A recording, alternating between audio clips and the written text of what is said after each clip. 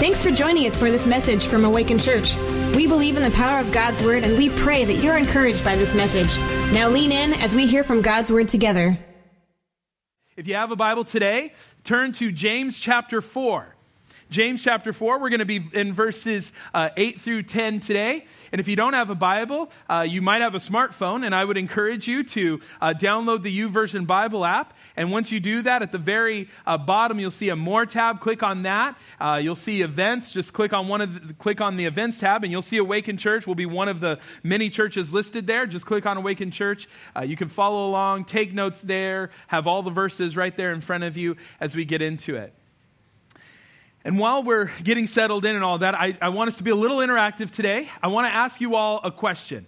And I'm going to have you respond here out loud in just a minute. But the question is, I want you to think about your favorite Bible reference. What is your favorite Bible verse? Think about it. Get in your head. I know we've got some people who like to be a little smart, and they're going to say James 4, 8 through 10. No, we know. That's just the last thing you heard, all right? But I want to know, what is your favorite? Now, the last service, they were super spiritual. I heard all kinds of different verses. So you guys got a little bit more sleep, maybe a little more coffee, so I expected. So I hope you got it. I stalled for time so you can think about it, maybe even look it up to make sure you're right, all right?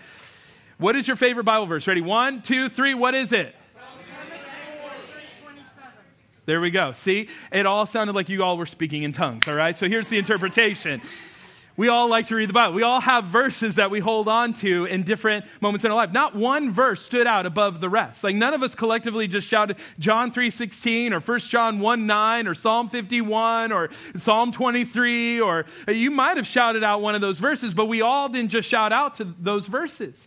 Because the reality is, while we like a lot of verses, there are certain verses that we hold on to, certain verses that mean a lot to us as we go through seasons of our life. Verses that we might have tattooed on us, like that, because they meant a lot to us. They spoke to us in a season of life that we were in. In fact, today what I want to do is I want to read you a verse out of the very first Bible that I ever read cover to cover from. I remember being in high school, sophomore in high school, and I remember dealing with what James was talking about last week, where I felt like I had a foot in the world and a foot trying to follow God, and I'm walking this line of being a friend with the world, but an enemy of God, and just going, man, I want to live for God. I want my life to mean something. I know that if I give my life to the Lord, I'm going to be a part of something so much bigger than what I'm ever going to be able to do by myself. And I just remember going, man, I got to get God's word in me. I remember pulling this Bible off of my shelf, and what was really cool about this Bible, and I'm going to sound really old here, but back in my day, we didn't have cell phones, we didn't have the internet, and so we couldn't just find Bible reading plans. We didn't have the YouVersion Bible app, but what was cool is at the back of this Bible, they had a reading plan. And so it gave me a point to start. It gave me a place to go, okay, I can read cover to cover through it. Also, what's really cool is it's got insight of who God is, what it means to be a Christian. And then even as I read in some of these verses, it'll have sections that it'll break down certain verses more and say, hey, this is what this means, or this is how you can apply this to your life on another level. And so this Bible meant a lot to me. But there was a verse that I read in Romans that really just stood out to me, that was impactful for me then, and it's impactful for me now. And immediately when I say Romans, a lot of us, we're already thinking of verses. You're like, okay, is it Romans 3? Is it Romans 5? Is it Romans 6? What is it? Is it Romans 8:28? What verse is it that stood the most out to you? And it's a verse that you might not be familiar with. It might be a verse that you are familiar with, but I want to use it as kind of our starting point for today before we jump into the book of James. And it's a verse in Romans chapter 7, and it's verse 15. It says this: I don't understand myself at all, for I really want to do what is right, but I don't do it. Instead, I do the very thing I hate. I know perfectly well what I'm doing wrong, and my bad conscience shows that I agree that the law is good. But I can't help myself, because it's sin inside me that makes me do these evil things. I know that I'm rotten through and through, so as far as my old sinful nature is concerned, no matter which way I turn, I can't make myself do right. I want to, but I can't. When I want to do good, I don't. And when I try not to do wrong, I do it anyways.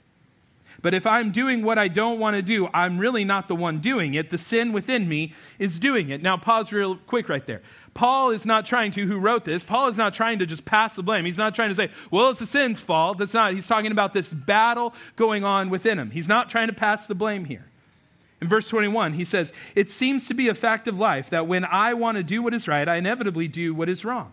I love God's law with all my heart, but there's another law at work within me that is at war with my mind. This is the law that wins the fight and makes me a slave to the sin that is still within me. Oh, what a miserable person I am. Who will free me from this life that is dominated by sin?" And if we were just to stop right there, we would leave all depressed because there's no hope. It's kind of feels very hopeless. But Paul says something in verse 25 that's super impactful. He says, "Thank God the answer is in Jesus Christ our Lord. So you see how it is. In my mind, I really want to obey God's law. But because of my sinful nature, I am a slave to sin. So now there is no condemnation for those who belong to Christ Jesus." I love what Paul is describing in these verses, because what he's describing is this war that's going on inside himself. And the reality is we all are dealing with this war inside ourselves. Paul's like, on one side, there's God, and I want to do what is right. I want to love God. I want to obey God. I want to follow God. I want to do all those things that are right. But he's like, there's another side of it, though. There's my flesh side that's at war with that side. I know I shouldn't want to do that, but I want to gratify my own pleasures, my own desires, all of that stuff. But he's talking about this war that he has, that there's these two sides in conflict with each other. Now, again, I want to remind you who's writing this. It's Paul the Apostle. Not Paul, some rando guy they found in the corner. Not Paul, some pastor. This is Paul the Apostle, probably one of the greatest church planners ever to walk the face of the earth. The guy who wrote 2/3 of the New Testament. And he writes this as a mature believer in Christ. And he shows us that this struggle with our flesh, it never goes away while we are here on earth. See, Paul is in a fight for his holiness, just as we are in a fight for our holiness. We all want to act and think and be more and more like Jesus. But there's a battle within us. It's real. It's intense. It's ongoing. And if you're a follower of Jesus today, you know that the struggle is real. You know that this battle with the flesh is a real thing. And the reason why I love these verses so much then, and the reason why I love these verses so much now, is because the enemy will use the presence of this war that Paul is talking about to make us feel like we are less than a citizen of the kingdom of God. The enemy will be like, do you know who you are? Do you see that sin? Do you see how you live? Do you see how you fell in? Do you see how you're being friendly with the world? Do you see all these things? And the enemy will use this presence of this real battle going on within us to say, hey, you're not a citizen of the kingdom of God. You're not a follower of Jesus. Who do you think you are? But what I love, what Paul is saying, what James is saying, what the whole Bible really would say is this, that it's the presence of this war. It's the presence of this war is an assurance that you are a citizen of the kingdom of God. See, if I'm not a citizen of the kingdom of God, I don't struggle with any of this. There's no war going on inside of me. I can just soak up all the darkness, all the sin in my life. But because of Christ in me, it won't stay there. He won't let me stay there. And if you were with us last week, we talked about how there's this war going on inside of us. That we war with each other, we war with God. But in the midst of this war that James is talking about, we can find grace. Grace that we can grab hold of. Grace that can sustain you. In fact, in the Greek, we talked about it is mega grace that we can have. And today we're going to be talking about how we can have victory in the midst of this war. See, victory is not found in willpower. Victory is not found in determination. Victory is not found in your commitment. Like how many of us, we've made a commitment to do something and we had all the best intentions with keeping that commitment, but for one reason or another, we never kept it. New Year's resolutions, right? Like statistically speaking, if you made a New Year's resolution, you're not keeping it anymore. Like you've fallen off. You're eating bad food. You're not going to the gym every day, like you said that you would. We can do a commitment, but victory is not found in our commitment. It's not found in self-help. Victory is not found in trying harder. Victory is found in the presence of the Lord. In fact, the title of today's message is Finding Victory in His Presence. Finding Victory in His Presence. So if you have a Bible today or your smartphone, turn to James chapter 4. We're going to pick up in verse 8. He says this, "Draw near to God, and He will draw near to you. Cleanse your hands, you sinners, and purify your hearts, you double-minded. Be wretched and mourn and weep. Let your laughter be turned to mourning and your joy turned to gloom. Humble yourselves before the Lord, and He will exalt you." in these verses, we could see how we can have victory in the midst of this war going on inside of us. Now, I don't want us to confuse victory with deliverance, because I think immediately when we hear victory, we're like, oh, great, I'm going to be delivered from this. I'm not going to have to deal with this Romans 7 thing. I'm not going to have to deal with what James has been talking about in chapter 4 so far. But victory does not equal deliverance. Until Jesus comes back, we all will live in this Romans 7 reality. We will all be warring against each other. We will all be warring against God, like what James is talking about in chapter 4. Until Jesus comes back, we will not be delivered from it. But we can experience victory. These moments where we experience God's grace in the midst of this very real battle. And so out of these verses, I want to ask and answer 2 questions in the time that we have left about how we can find victory by drawing near to God. And the first one is this: what does it mean to draw near to God? What does it mean to draw near to God? Now, when we hear that phrase, I wonder what comes to your mind. I think for some of us, we think of it as super spiritual, right? Got to draw near to God, so that means I got to turn out all the lights, light the candles, put on some worship music, get my coffee and my Bible out. You know, you're trying to force a feeling, you're trying to force a tone, force a mood. For others of us, when we hear drawing near to God, it's terrifying, like, whoa, I don't want to draw near to God. Like, he might find out some stuff about me that I'm not really quite sure I want him to find out about. And so we hear that, and it's terrifying. But guess what? Here's the good news. He already knows. He already knows how messed up and messy and sinful you are. The cross of Jesus has outed you. God already knew. That's why he had to send Jesus to come to this earth. He already knew those things about you. For others of us, though, it's kind of like intimidating. Like, who am I? How can I come into the presence of God? But what does this mean, to draw near to God? See, this phrase, draw near, is not a super spiritual phrase. It's a phrase borrowed during James's time, and it just meant to come near or to approach. And in the context of James writing this, he's describing someone approaching God in an act or attitude of personal worship. In fact, a Greek scholar put it this way. He said that it marks those who long to come in the closest possible relationship with God. Here's what else you need to know about this phrase. That this phrase is not a suggestion, it's a command. Meaning this, James is not just writing this saying, hey, would you prayerfully consider? Like, would you think about it? Like, when you got time, would you draw? No, he's saying with all authority that we are commanded as followers of Jesus, as we are in the midst of this battle with our flesh, as we're battling one another, as we're battling our this desire to want to be friends with the world, that as we submit to God, then we draw near to him. Now, when we hear the word command, sometimes the hair on the back of our neck stand up a little bit, right? Because when we hear command, we think of our mom or our dad calling us by our middle name, commanding us to do something that we really don't want to do. And so for a lot of us, when we hear the word command, we fight against it. But listen, commands in the Bible are a good thing. When God says, hey, don't do something, what God is saying is, hey, I don't want you to hurt yourself. See, God created the world. He created life. He knows best how life is to be lived. And so when God says, hey, don't do something, he's not trying to rob you of all the joy and the pleasure and the experience of doing that thing. He doesn't want you to hurt yourself. Parents, we know this all too well, right? If you have kids, when you tell your kids, hey, don't do something, don't go down this road, don't hang out with them, don't do these things, don't do that, don't speak this way, don't do that. Like, you're not trying to rob them of all the joy and the pleasure of doing those things. You just know better. You've lived life longer. You know that that's not good for them. And so when you say, hey, don't do these things, you're telling your kids, I don't want you to hurt yourself. I don't want you to go that way. And the same is true with God. You know, I was reminded years ago, I told my boys, I said, hey, you guys can't play out in the street. And they're like, oh, man, Dad, why not? Like, it's so much fun. We can pretend that we're motorcycles and driving. Why did I tell my kids not to play out in the street? Because I want to rob them of all the joy and the experience and pleasure of playing out in the street? No, I don't want them to be roadkill. Like, that's the reality, you know? God doesn't want us to hurt ourselves. He knows best how life is to be lived. But when God says do this, like this command, draw near to him, it's not a negative thing. It's a positive thing. He's saying, I want you to draw near to me. And by saying this, God is saying, hey, I want you to help yourself. You see, this command to draw near to God is an invitation for all of us to enjoy all the goodness of life that God has for us.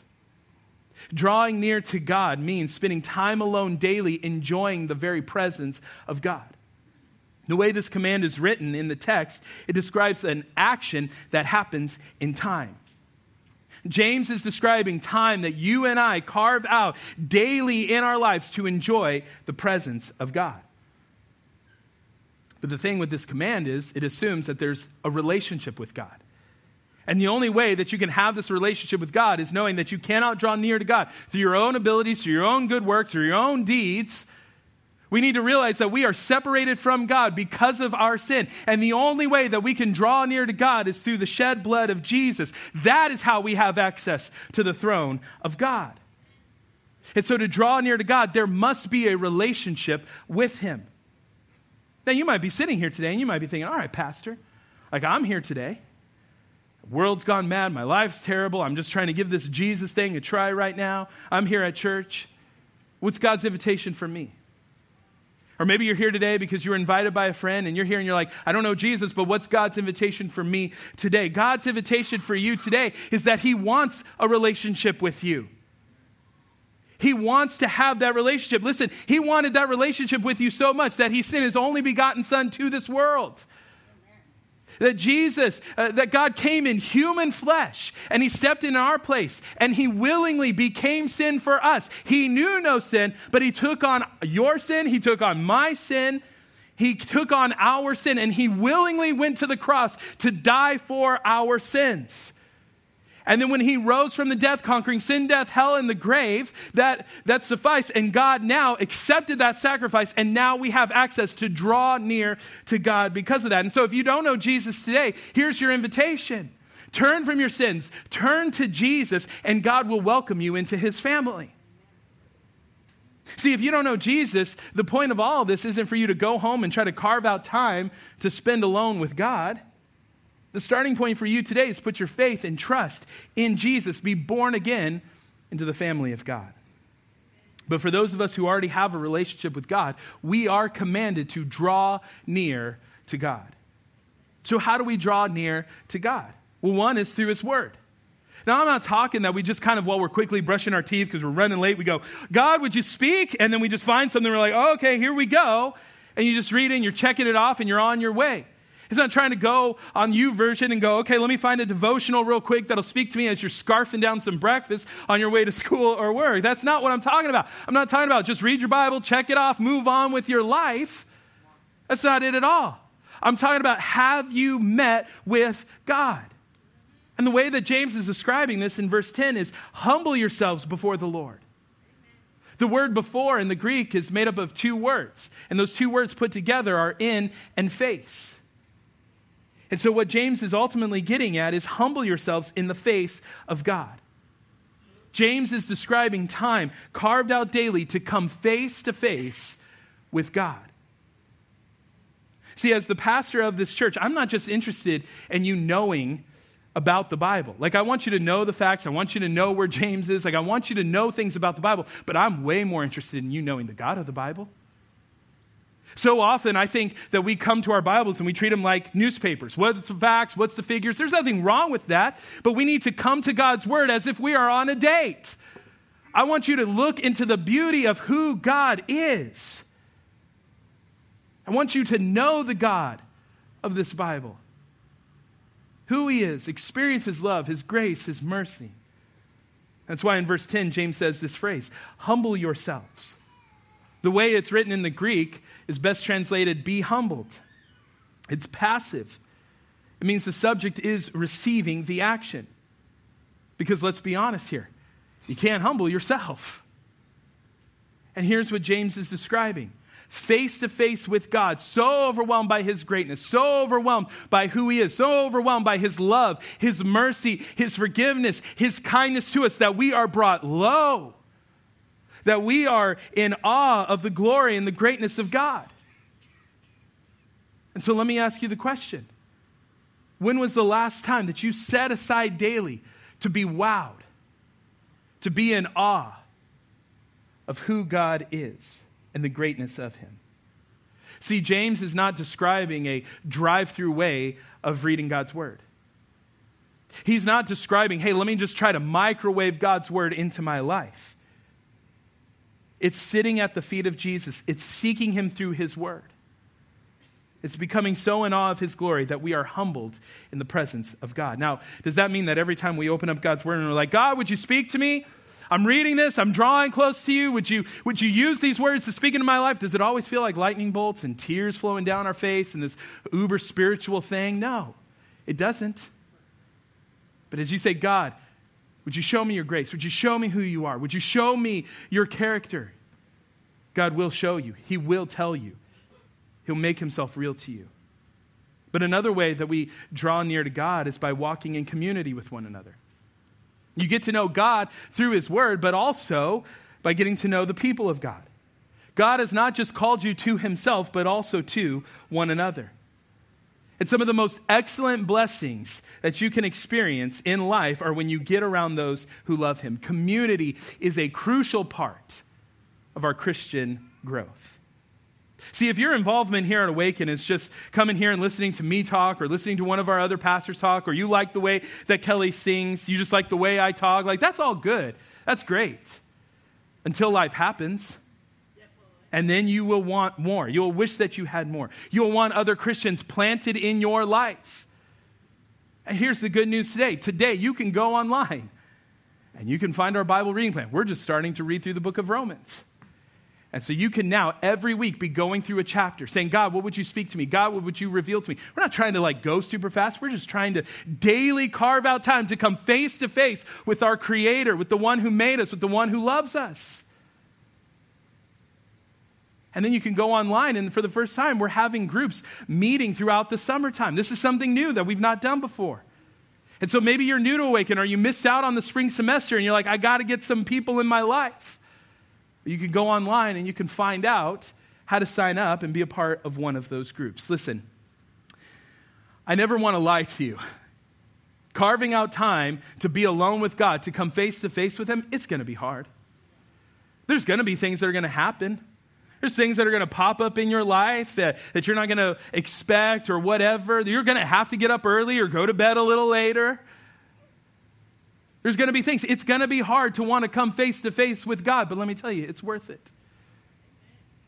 Again, I don't want to lie to you. Finding community, it's going to be difficult.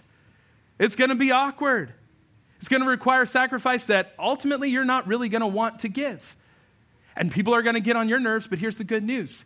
You're going to get on their nerves too. And you're all going to have to learn to be long-suffering with one another. Here's the idea. We don't want to live isolated lives. If your involvement here, if you think you're good because you read your Bible occasionally, you come to church on a Sunday, that you're getting the best that God has for you, you're not. The Bible says that we need each other. Iron sharpens iron. So we draw near to God by being in community with one another. We draw near to God by carving out time to come face to face with him. But when we draw near, there's this brokenness that James is talking about.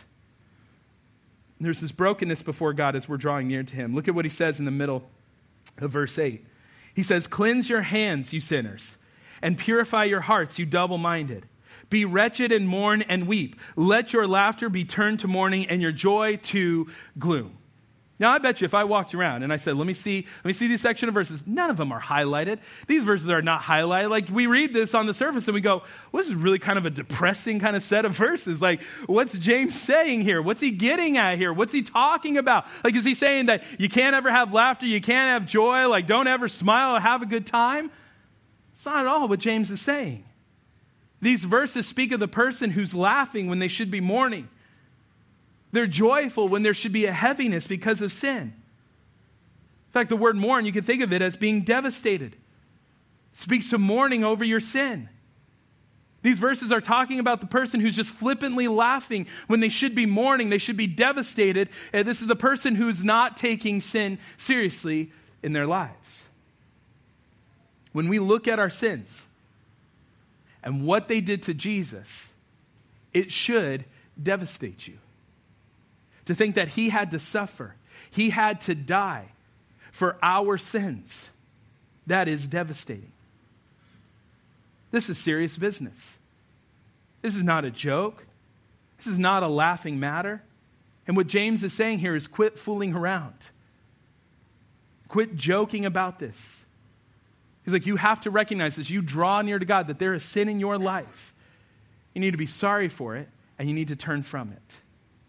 See, all these words in verses 8 and 9 describe what happens in the heart of a believer. There's this brokenness when we see how sinful we really are. In light of who God is, when we see how sinful we really are, there's a brokenness, there's a grieving over our sins. See, when we get in the presence of God, we grieve over the sinfulness of our flesh, but then that grieving leads to surrender. And the surrender is twofold. It's outward. That's why he says, cleanse your hands, you sinners. Hands speak of outward actions or behaviors. Sinners speak of all of us who have missed the mark, fallen short of the glory of God. And as we pursue the presence of God, we become aware of our actions and our behaviors that don't measure up to Jesus. And here's what we do in those moments. When we realize all of that stuff, we surrender all of those things to God. There's also an inward surrender. He goes on to say, purify your hearts, you double-minded. See, God's not just interested in our outward actions. Again, the theme that we've been talking about and we've seen in James that he constantly points to is that God's also interested in the heart. Have you given him your heart? Reminds me of what the psalmist said in Psalm 139. He said, search me, God, and know my heart.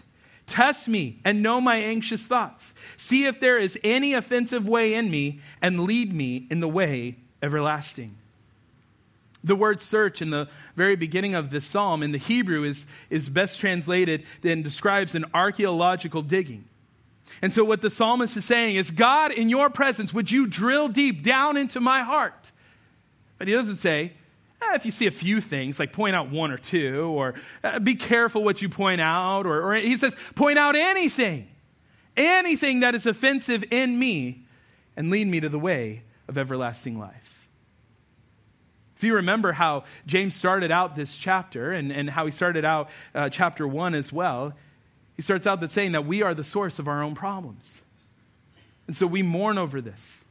We're sorry about this. We repent over this. We let our laughter be turned to mourning and our joy to gloom.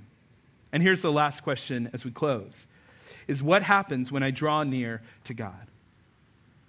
What happens when I draw near to God? What happens when I carve out time to be alone in the presence of God? I'm confessing my sin. I'm abandoning those sins. I'm embracing God's forgiveness. I'm carving out time, not just to check off God's word in my life, but I'm sitting at the feet of Jesus. I'm coming face to face with him. What happens as I draw near to God?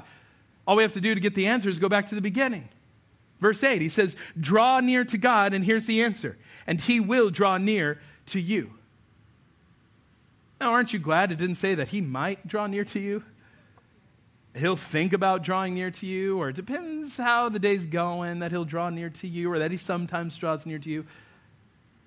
He will draw near to you. This command, draw near to God, also has a promise with it that he will draw near to you.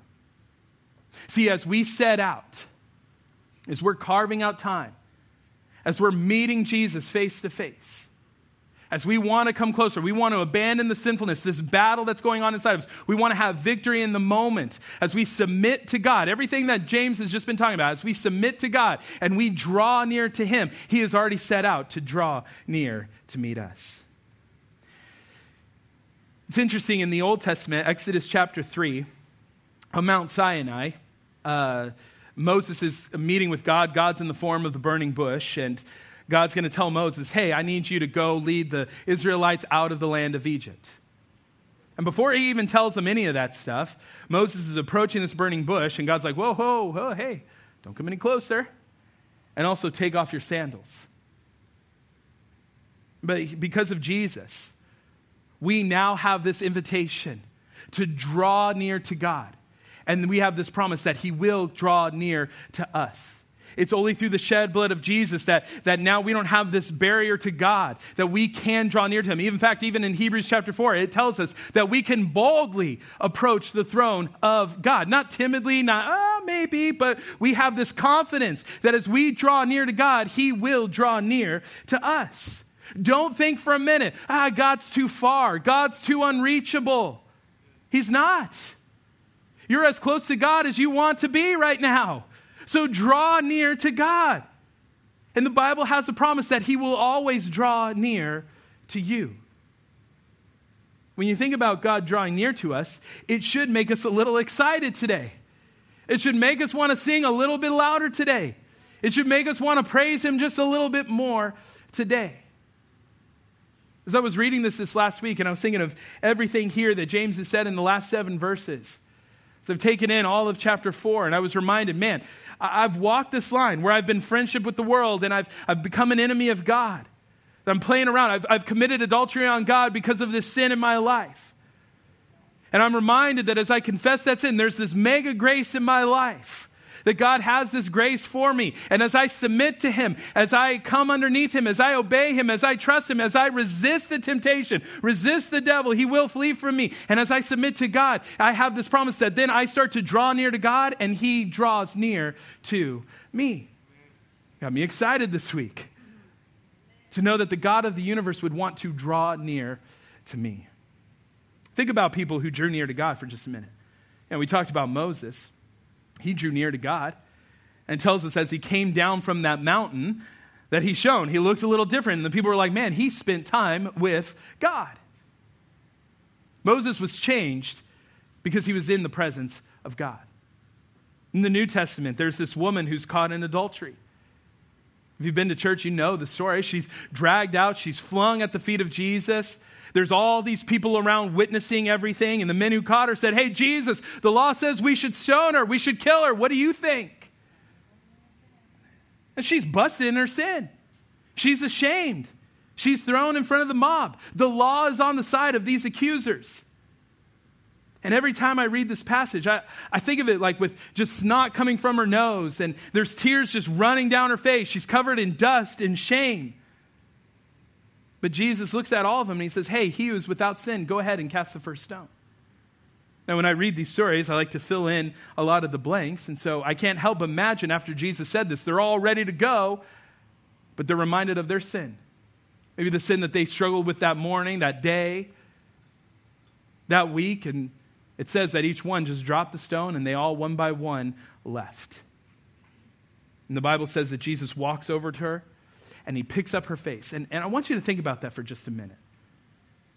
The Son of God, the creator, the sustainer of all things, picks up this guilty woman's face. Her guilt is never in question. It's visible for all the world to see.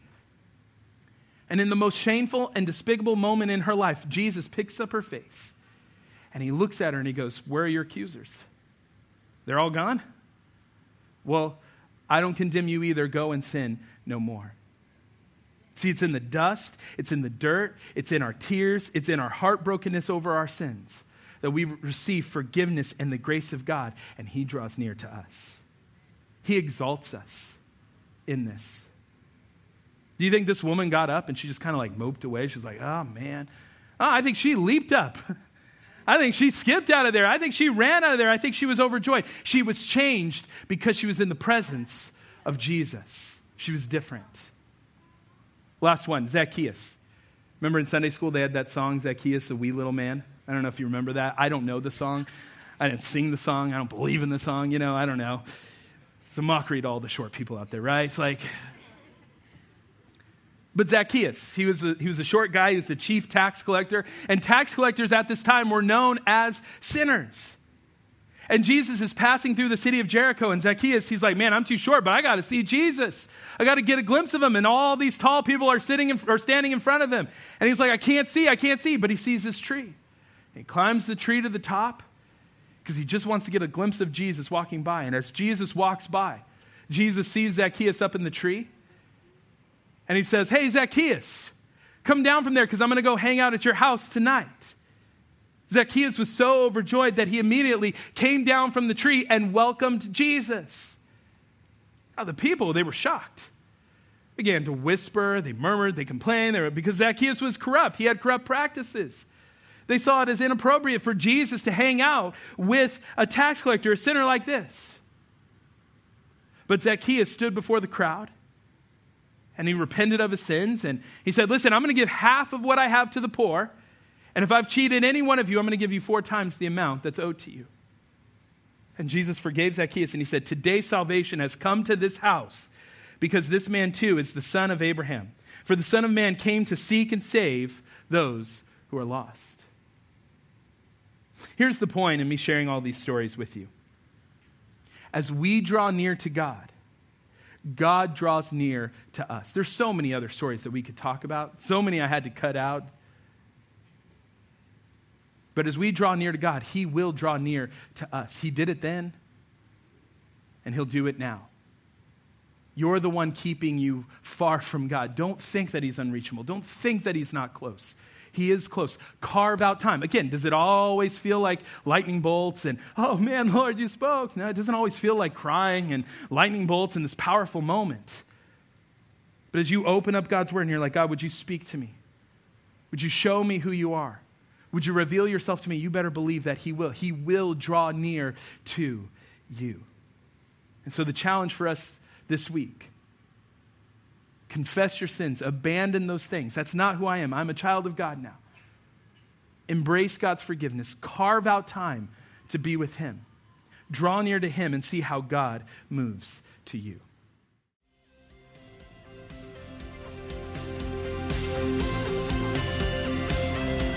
Thanks for joining us for this message from Awaken Church. We'd love to hear how this message or the ministry of Awaken has impacted your life. Let us know at awaken.church/mystory.